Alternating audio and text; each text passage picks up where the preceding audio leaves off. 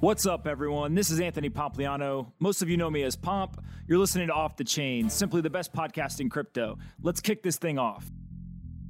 Matt D'Souza is the CEO of Blockware Solutions, a blockchain infrastructure company specializing in Bitcoin mining hardware procurement, mining rig co-location, as well as professional mining and staking pool operations. In this conversation, we discussed Blockware's recent analysis of miner selling pressure, how profitable various miners are around the world, what to expect during the Bitcoin halving, and how hash rate should fluctuate over the next few months. I really enjoyed this conversation, and Matt was super informative. But before we get into this episode, I want to cover today's sponsor, Unstoppable Domains. You've probably heard me talking about Unstoppable Domains for a few months now. Well, guess what? Blockchain domains now work inside of Opera browser on Android. This means you can type in a .crypto domain just like a .com. I just relaunched a website for the Pomp podcast at pomp.crypto. You can check out my decentralized website right now. It's a huge step toward protecting free speech around the world. Opera is the first browser to support the decentralized web, but I'm sure there's going to be many, many more.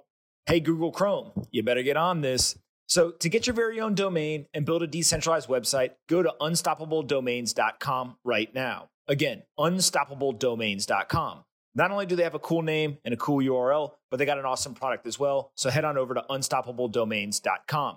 All right, now let's get into this episode with Matt. Anthony Pompliano is a partner at Morgan Creek Digital. All opinions expressed by Pomp or his guests on this podcast are solely their opinions and do not reflect the opinions of Morgan Creek Digital or Morgan Creek Capital Management. You should not treat any opinion expressed by Pomp as a specific inducement to make a particular investment or follow a particular strategy, but only as an expression of his opinion. This podcast is for informational purposes only. All right, guys, bang, bang. I've got Matt here with me. I feel like we are deep into the quarantine. Got the quarantine beards, no haircuts, just ready to rock and roll. Matt, I appreciate you jumping on and recording this on short notice. Yeah, absolutely. Thanks for having me, Pomp. For sure. Let's just jump right in. Let's go over your background, and then we can get into the recent report you guys cranked out. Yeah. So I started getting involved in the digital currency space in 2015. With one of my partners, I launched a digital currency hedge fund in 2017 called Blockchain Opportunity Fund. We still manage that, more liquid assets. And then in late 2017, my brother's college roommate saw an opportunity on the mining side. There's an arbitrage for mining rigs between the US and China. And together we launched Blockware Solutions. We've now become one of the largest distributors of ASICs to the US market. Over the past year, we've sold about 30,000 ASICs to the US market. We place miners in co-location facilities. We do research. We've got a Bitcoin pool. And now we're really building out our research arm to educate the market in the US. Our goal is to bring as much hash to the US because we need this decentralized network. We can't have 65% of the hash in China. So in January, with another partner, Mike Stolzner, we launched a Bitcoin fund called Blockware Mining, and we're mining Bitcoin in Kentucky. We'll have about 180 petahash by the end of the week. We've got 500 of those S17 pluses coming online. And what we're doing is we're offering a turnkey solution to US miners so that they can get up and hashing immediately. They have a great site with exceptional technologists managing the site. So with that, we deeply understand the Bitcoin network. We've got a large, we've visited sites in Chengdu, China, the Pacific Northwest, upstate New York, and that allows us to deeply understand the network. What electricity rates are at all around the world, who's mining, and what mining rigs are they running? Are they running old gen technology or new gen? And what that does is that allows us to understand the break-even prices of all these different miners across the globe. Blockware Solutions, we service people in China, Russia, Mongolia. We have either partners or other service providers all over Europe, even South America, Mexico, North America. So that gives us, communicating with all them, gives us a very good feel of what electricity rates are and what type of technology miners are running. And through that, we can estimate and understand what different miners' break-even prices are. Now, many analysts have said that the cost of production for a miner is price support. When you read our research report, you'll see that it's not price support for Bitcoin. It actually accelerates sell-offs in the price of Bitcoin. The key expense or variable for miners is their electricity. About 95% of their operational expenditure is electricity.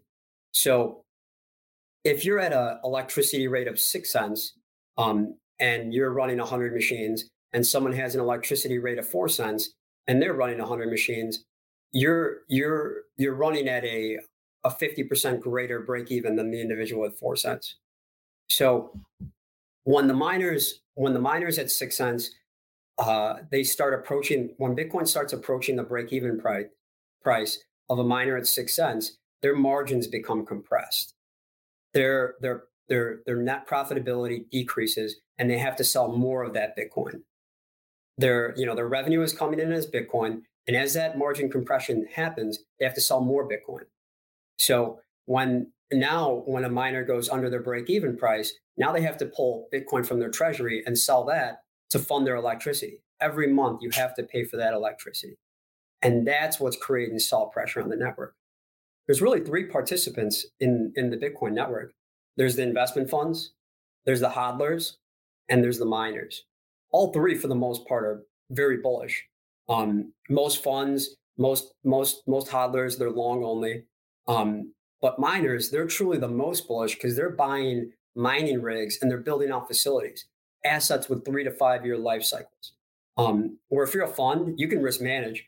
I mean, you can buy 5 million, 10 million worth of Bitcoin and be bullish, but tomorrow you could sell out of it, right? Miners are stuck. They are the ultimate call option. So they're mining their Bitcoin and they have to fund their electricity bill. Every day, there's about 1,800 Bitcoin released. Every month, it's 54,000 Bitcoin. When Bitcoin was at 10,000, that was $500 million of new Bitcoin released onto the market every month to miners. That is potential sell pressure. Now, they're not selling at all, but when Bitcoin starts to sell off and these inefficient miners have to sell their Bitcoin to support their electricity bill, that exacerbates sell-offs in Bitcoin. So, we saw that the BitMEX blow up where Bitcoin, it wicked down from, about 7,800 all the way to maybe 3,800. There was only strong hands left, right? Anyone else who was holding the Bitcoin, that's a lot of strong hands. But we've had difficulty rallying. I mean, I think overall, the overarching theme is the U.S. equity market and the global macro. But overall, yes, a lot of holders blew out, but we still have this sell pressure from miners. And I think that's creating price drag right now because these miners still have to fund electricity. They have to do some type of treasury management. So they're selling their Bitcoin every day to have cash so that they can fund their electricity bill. Now, this is just how the Bitcoin network works. And it's healthy. It's a self-correcting mechanism. As these inefficient miners blow out, we model the network in 8 layers. Layer 1 being miners with 2.5 cent electricity or lower. Layer 2 being 3 cents, 4 cents, 5, 5.5, 6 cents, 6.5, and then 7 cents or above. So that's the layers. And then we broke that down further into who's running old gen versus who's running next gen. Now, this is what's really interesting. We've had this hardware upgrade cycle in 2019. Bitmain released all these 7 nanometer chips. So miners who are running at 7 cents and bought the new technology, since the machines are so efficient, their break-even price is lower than a miner at 3 cents running the old gen. So about 45%, about probably 35 to 40% of the network is still old gen. And now, because of the hardware upgrade cycle we had in 2019 and still occurring, about 65% is next gen. these miners at 7 cents, which is quite high, running next gen equipment have a lower break even price than these miners in China with 3 cents running old gen equipment. And that has changed up the game. And that's going to keep more sell pressure on the network for what we believe to be another 3 to 4 months. I'll go into our later thesis of what we think is going to happen. It's very bullish, but we're going to go through a cycle of minor capitulation, and that's ultimately going to position us for our next leg up. Because once you get these inefficient miners out of the network who are creating the sell pressure, that's how you position to rally next. So we just got a taste of it. Last week we had one of the largest difficulty adjustments in Bitcoin's history. And we were monitoring the pools. We saw a lot of the Asian pools lose more hash than some of the American pools. So to us, that's signal of miners in the East that are running old gen technology. They're probably the ones that were shutting off. And that's a really healthy thing for the network. When we go through halving is very bullish because ultimately half the potential sell pressure gets removed, and these inefficient miners are going to have to shut off. Now, when they shut off, difficulty adjusts. The most, I think, one of the least understood and underrespected attributes of the Bitcoin network is difficulty. I can't believe, I just don't understand how Satoshi did it in 2009 or 2010. And because it's a self-correcting mechanism. Right now in the world, we have this monetary policy where central bankers can just print and manipulate. In the Bitcoin network, everything is controlled by code. The monetary policy is controlled by code. And when people become inefficient, they shut off and difficulty adjusts. And the rewards that the people that shut off, the miners that shut off, their Bitcoin starts getting allocated to whoever lasts. And their margins, the miners that last, their margins improve because they're getting more Bitcoin and they're able to secure the network. It's like a gravity. Difficulty is like a gravity. If too many miners come online, then Bitcoin is getting distributed to several miners, and everyone has miner compression. These inefficient miners at the higher layers, they blow out, difficulty adjusts, and Bitcoin starts getting allocated to the miners that still survive, and then their margins normalize, and it goes the other way. So it's a very interesting mechanism, and it's self-correcting. There isn't manipulation, and that kind of goes into our later thesis, which we can talk about, which I think is going to be very attractive for people, especially with what's going on in the global macro. Yeah. So one of the things I want to touch on is this whole idea of there's tons of miners who are mining, but they don't sell 100% of the Bitcoin to pay for electricity. Do you have any sense of the percentages that certain miners are having to sell, and then how that changes with price fluctuations as well? Right? Are there certain kind of in those tiers you described, some that have to sell 100% to fund operations, and then some that are maybe selling only 10%? And then if you kind of back into the larger miners probably have lower cost power, you can really start to understand how much of the sell pressure on a daily basis is coming from miners, or is that just too many unknown variables and therefore difficult to come up with right now? No, that's a great question. In our report, we model all that out. We have these large tables in the research report, these Excel tables, and that's exactly what we're doing. We understand how much electricity is being consumed by each layer based on their margins. So if you're running NAS 17 at 6 cents, you might be consuming $80 worth of electricity per month, and you may be making 120 in revenue. So you know that you have to sell $80 of your 120, which is, I believe, 75%. Right? No, 66%, right? So their margins are 33%, and they have to sell 66% of their electricity if they're at, for example, 6 cents. And then if they're at 5 cents, maybe they only have to sell 50%. And if they're at 3 cents, they only have to sell 30%. And that's what's key. That, you brought that up, and that's what's so helpful for the network. When these miners who are operating almost at break even and have to sell 80 to 100% of their Bitcoin blow out, and now their Bitcoin is getting allocated to these efficient miners who only have to sell 30%, well, they're holding more Bitcoin. Sell pressure comes off the network. A lot of people think that Bitcoin trades a couple billion a day. That's what's important. That's inaccurate. A majority of that is fake Asian trading. It's algos. It's day trading. That just creates short-term volatility. What moves the price of an asset is net fiat in and net fiat out. And that's what, and we're interested in the intermediate to long term, right? So I'm interested in what's net money in, net money out. Miners are bringing net money out because they're getting new Bitcoin and they're selling it to fund electricity. Now, demand and positive sentiment is what brings funds and hodlers to bring new cash in. And we think, and that counterbalances miner sell pressure.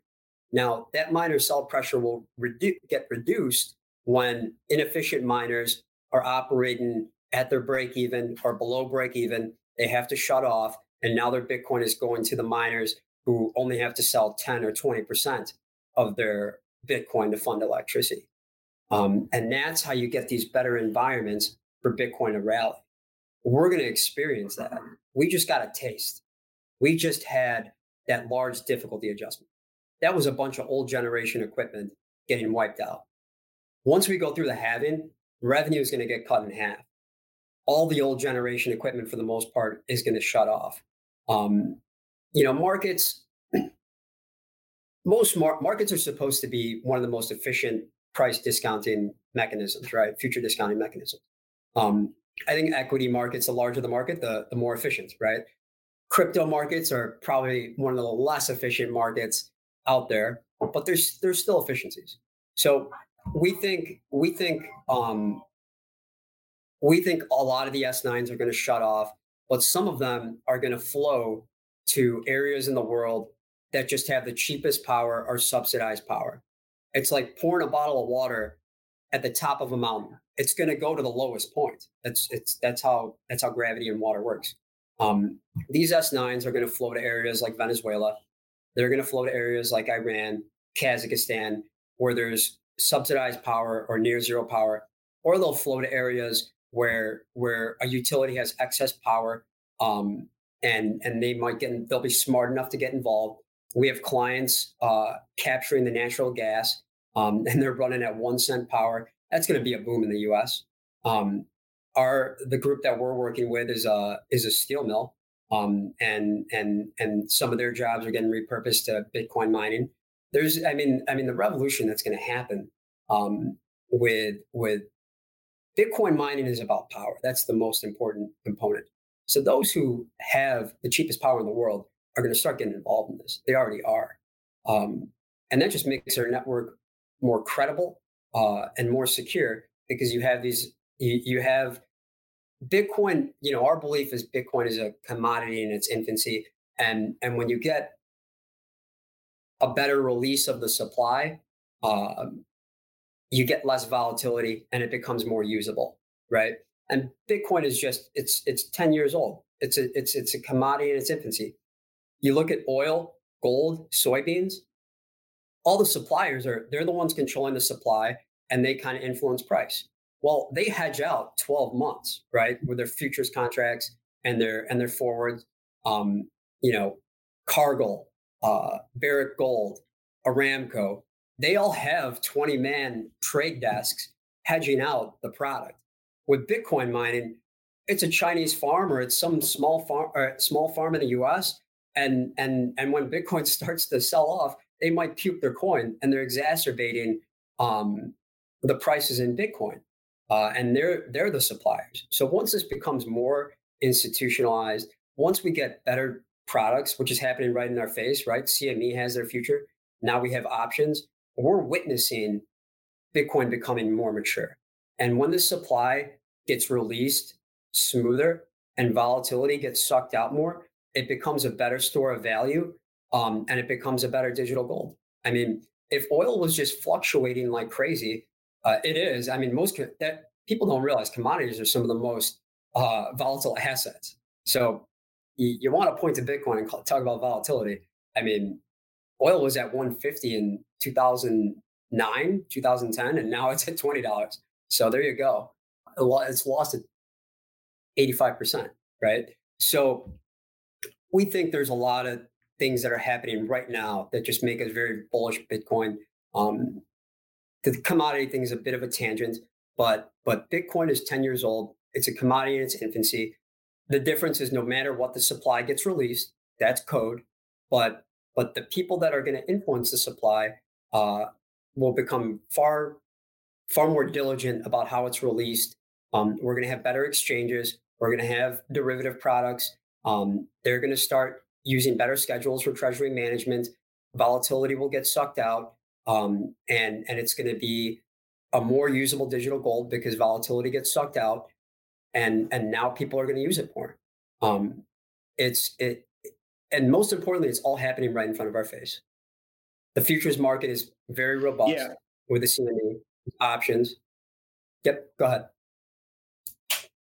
One of the things I wanted to ask about is using this thesis of kind of the mining sell pressure. Walk us through what you expect to happen over the next, call it 45 days before the halving, what happens at the moment of the halving, and then maybe what happens in the 3 months after the halving, and then kind of 18 months out. So going into the halving, Absolutely. at the halving, 3 months after, and then 18 months after that. Yeah. So we initially put this report out to our investors and clients in January. So we were kind of expecting this sell-off, and we think that Bitcoin is probably in a trading range, and it'll continue to stay in quite compressed margins for miners going into halving. Now, once we go through halving, the miners' revenue is going to get slashed in half. This is when we're going to experience what I call, I think it's going to be a healthy cleanse of the network. We're probably going to experience difficulty adjustments if Bitcoin is still at 8,000 or lower going into halving. This is when we're going to get extreme miner capitulation. Probably 30, potentially 40% of the network shutting off. Anyone with power above 2 cents running old generation equipment is going to blow out. Miners with mid-generation equipment like T2Ts, the in-silicon machines, those are going to blow out if you're at 4 cents or higher. And individuals running the newest equipment at 7.5 cents, 7 cents, high sixes, they're going to have to shut off. So I basically just listed off about 40% of the network. And that's in the report. We really lay all that out. Now, what is that? It's not a light switch. People can't just turn off their machines, and they're not going to just turn off their machines. There's friction. People want to hope. People have utility contracts where they have to consume a certain amount of power. Otherwise, they lose their long-term contract. They might be in hosting facilities where if they default on their payments, then they lose their mining rigs. So if you just bought thousands of dollars worth of mining rigs, you're going to keep paying your bill for 2 or 3 months until you blow out. People are in facilities and they have to pay, their lease payments. They've built out all this infrastructure, so they're still mining the rigs. And once they start defaulting on rent, which might take 2 or 3 months, then the facility kicks them out. So we think once halving hits, we're going to experience this massive difficulty adjustment because inefficient miners are going to shut off. And we think it could take maybe May through potentially July of friction, of people shutting off, people wiping out, throwing in the towel, and completely shutting off. And that's when we're going to actually get difficulty kicks in and margins are going to get better. The efficient miner should not fear halving. They should welcome it. Their margins, we've analyzed it, and we believe that margins of miners at 6 cents and lower running the most efficient equipment, their margins are going to be about the same pre-halving and post-halving after all these miners shut off. And it's because they're going to get the Bitcoin so those miners who shut off, about 40% of them, once they shut off, that Bitcoin's got to go somewhere. It's going to go to the people that last. Mining is about survivability. You just need to survive. If you survive, difficulty will adjust in the future, and it's gonna improve your margins, because the people that are inefficient, their Bitcoin is going to go to you. So what that does is all these inefficient miners wipe out. Then were operating where 80% of their mined Bitcoin needed to get sold to fund electricity. They're gone. Where only 50% or only 30% of their Bitcoin needs to get sold. Now you've removed, not only does halving remove 50% of the potential sell pressure, but now it's like, now the strongest hands are accumulating Bitcoin, and they have the best market.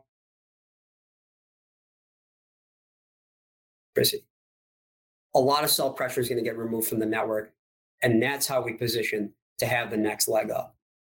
So it's going to be an exceptional improvement on the supply side, and we think it'll take maybe May through July or early August for all that to kind of shuffle out. And we're really excited because we layer in the global macro into all this. We think, with what's going on in the U.S., if we have this continued shutdown, if we have a lot of jobs lost, the Fed, I think I forgot the exact number. It was either 2 or 6 trillion.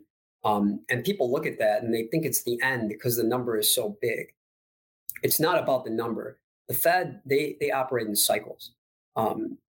It's market cycles, it's economic cycles. When you're printing, it's cycles. It's a process. You don't just inject 6 trillion and everything's fixed. It's going to be a process of many more injections, and people aren't just going to. It's not going to be business as normal once we get back. Once we eradicate this disease, people are going to be very cautious. Companies are going to be very cautious with spending, and we think it's going to take a longer recovery. So with that, this is what's interesting. Many market participants are not going to like that system of the Fed being able to just inject money whenever they'd like to. So when you get a scenario like that, you get market participants that start to look at other options, and we believe they're going to look at Bitcoin as this parallel financial system where I think a lot of people are going to go, our present system is broken. You could print as much as you want, buying all types of assets. But this Bitcoin, what is this technology? It's dictated by code. The inflation rate is fixed, and then it halves. No one could mess with that. And when you get speculators, when you get a disruptive technology like Bitcoin that's in its infancy, and now you layer in a bunch of speculators who start to imagine and envision the possibilities of this actually coming to fruition. I mean, that's what 2020 is doing. 2008 spawned Bitcoin. Bitcoin was invented by Satoshi because of 2008. 2020, I believe, is going to allow speculators to imagine and envision the possibilities of Bitcoin actually getting adopted. Bitcoin doesn't have to get adopted for there to be a bull market. Speculators just need a secondary market with liquidity, so the ability to speculate, and they need to envision the possibilities and imagine the possibilities. And I think that's what's going to happen. I think the supply side is going to be extremely well positioned for Bitcoin to rally because of extreme miner capitulation that's going to occur from halving, and I think that's going to play out between May through August, and all the sell pressure will get removed from the network because the miners are going to blow out, and then I believe the fundamental of the story is just improving every day due to what's going on with the global macro, the printing, and I believe That's going to improve the fundamental story.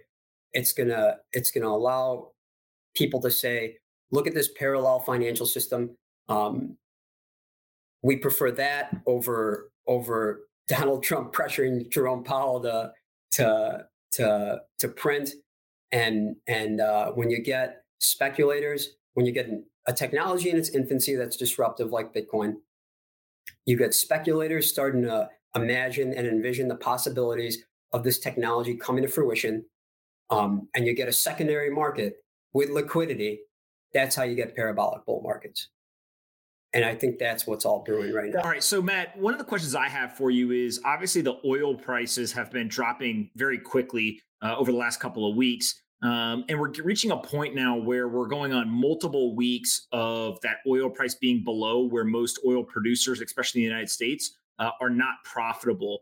Do you see a world where the folks who have this oil realize, hey, rather than just selling the barrels of oil, I can actually use that to generate power, and I should be mining crypto at a much more profitable manner, or even maybe some of the other excess power producers kind of going in as well and starting to realize this? Or do you think that we're still far away from what I'll call traditional industry or traditional energy producers kind of crossing the chasm into Bitcoin mining?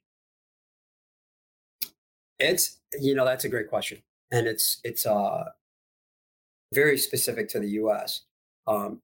There's a group, I want to keep everyone's stuff confidential, but there's a leader that we've done business with. We respect him. He's really intelligent, and they're building this out in several states. They're capturing the flare gas.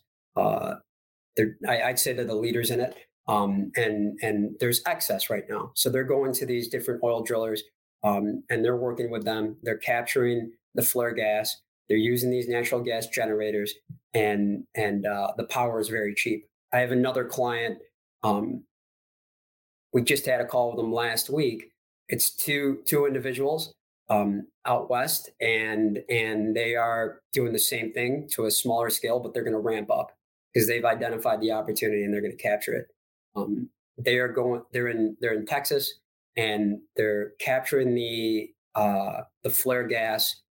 They're connecting it with a natural gas generator, and they're burning that, and they have 1 cent electricity. This is going to change mining. It creates cost efficiencies for these oil. The oil drillers don't have anything to do with they don't have anything to do with the natural gas. So you either burn it or it doesn't store well. So that's why they're utilizing it. It's basically a byproduct that's being leveraged. So yeah, we see an opportunity there. I'm not as proficient as explaining it because I'm not doing it, but I have clients that are, and they're making exceptional money doing it. 1 cent electricity and mining Bitcoin. So there's going to be synergies where you could bring Bitcoin mining to these fields, put down a container, have the natural gas generators capture the flare gas, burn it, or whatever mechanism it is. I'm guessing the natural gas generator does that, and they're achieving 1 cent electricity, and that's funding the mining rigs, and that's it's being very efficient. So, and we have a lot of that in the U.S.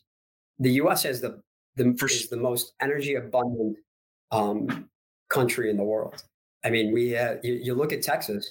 There's wind power, there's solar, there's natural gas, oil. They have it all. So we're going to leverage it, and it makes me very very bullish for Bitcoin. Yeah. So in the U.S., there's people I think don't realize there's so much energy abundancy in the U.S. In Kentucky, we're using hydro. There's a lot of hydro in upstate New York, Pacific Northwest. Texas has wind, solar, oil, natural gas, just about everything. So that's why, Bitmain, I don't know if people know this, Bitmain is mining in Texas. So the Chinese are coming here. You have all this stability in the US with regulation. The municipalities just don't shut you down overnight. You don't have to negotiate with the politicians. It's very, if you're gonna allocate millions of dollars to a mining operation. As a hedge fund manager, you want to ensure you can have a grasp of your risk. You don't want to deploy something in China or Russia and overnight someone shuts down your mine, right? In the US, you have that stability. And most importantly, you have redundancy. The grid, when was the last time we had a blackout in the US? People are deploying stuff in Venezuela, Iran. I think 20% of the day they have blackouts. In the US, the bandwidth, the internet connectivity, these miners need to be connected at 100% uptimes, right? So in the US, you have 100% uptimes. In other countries, the internet might be down for 15, 20% during the year.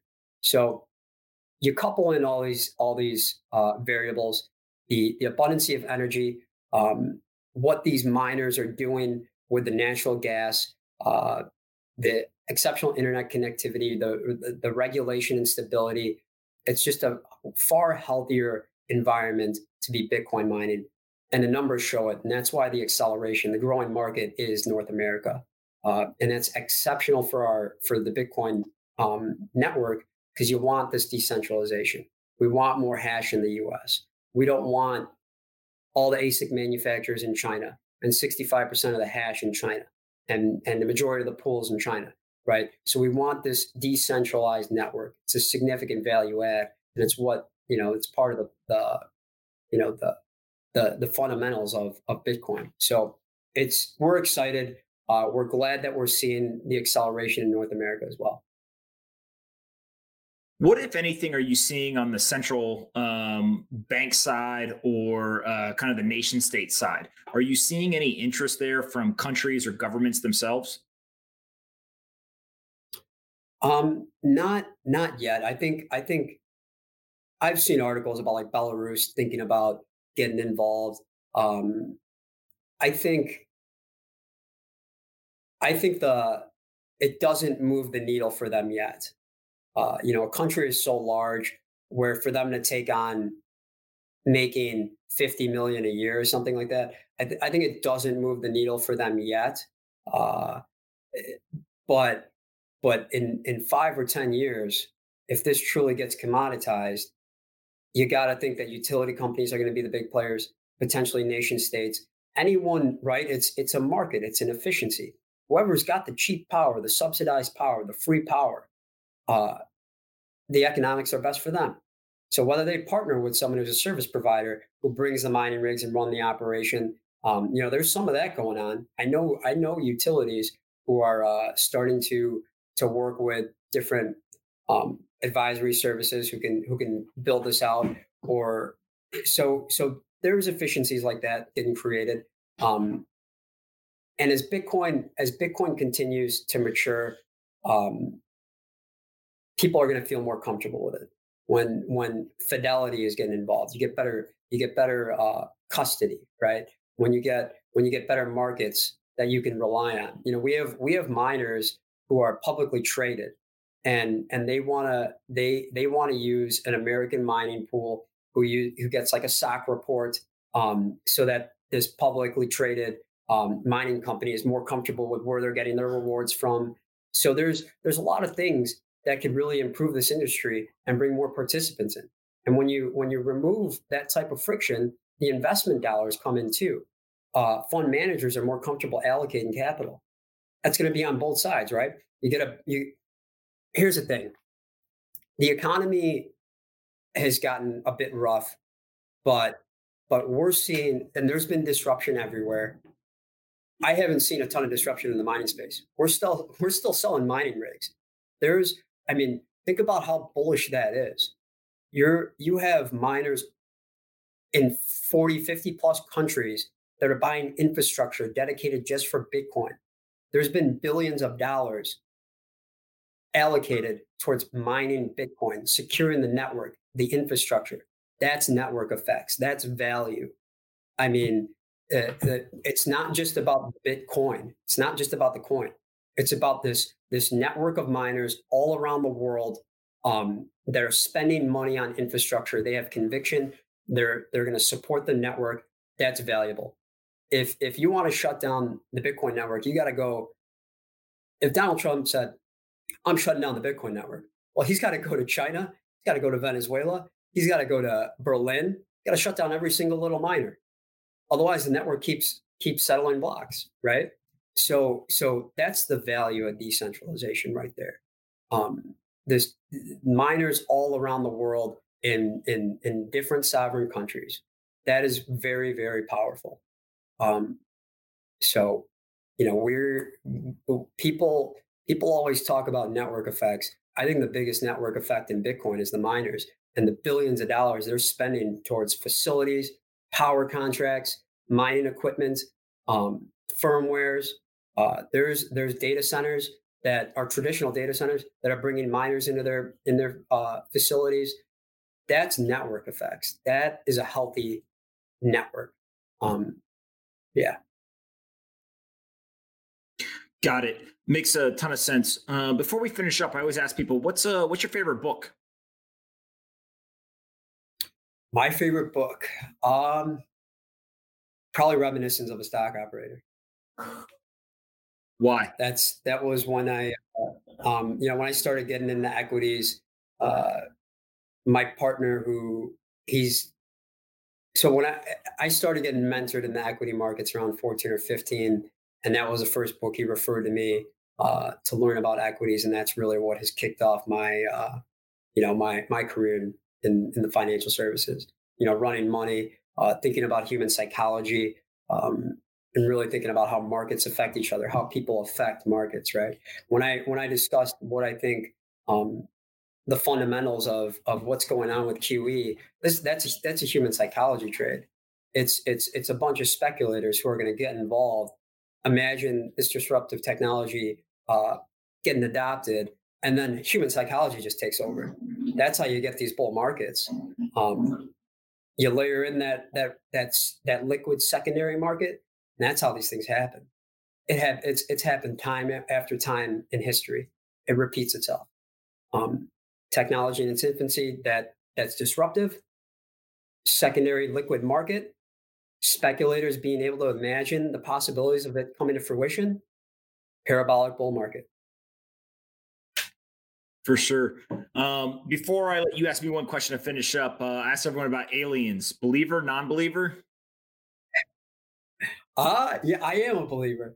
I don't know. I can't prove it, but I think, I think it's out there. The world's bigger than us, right? Maybe they deployed coronavirus on us. I don't know, but yeah, I'm a believer. You never know. You never know. What one question do you have for me to finish up here? Um, what are you most excited about in the Bitcoin space? Time. I think that's the most important thing. Is always goes back to the Bill Gates quote for me. We overestimate what we can do in 1 year and underestimate what we can do in 10. And if you went back to 2009, 2010 and told people this is where Bitcoin would be today, I think they would have told you that you're crazy. But if you ask people, even this year, what are we going to do in the next 12 months? I think that they'll be overly optimistic.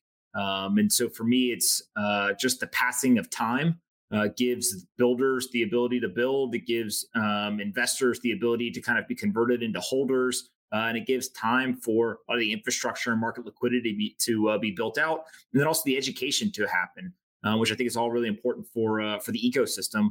And so it's one of these things where if you can remain optimistic and kind of upbeat, even through these long bear markets and kind of downward cycles, then over long periods of time, it ends up working out really well. And so I think just time is, and kind of the passage of time is the most exciting thing to me.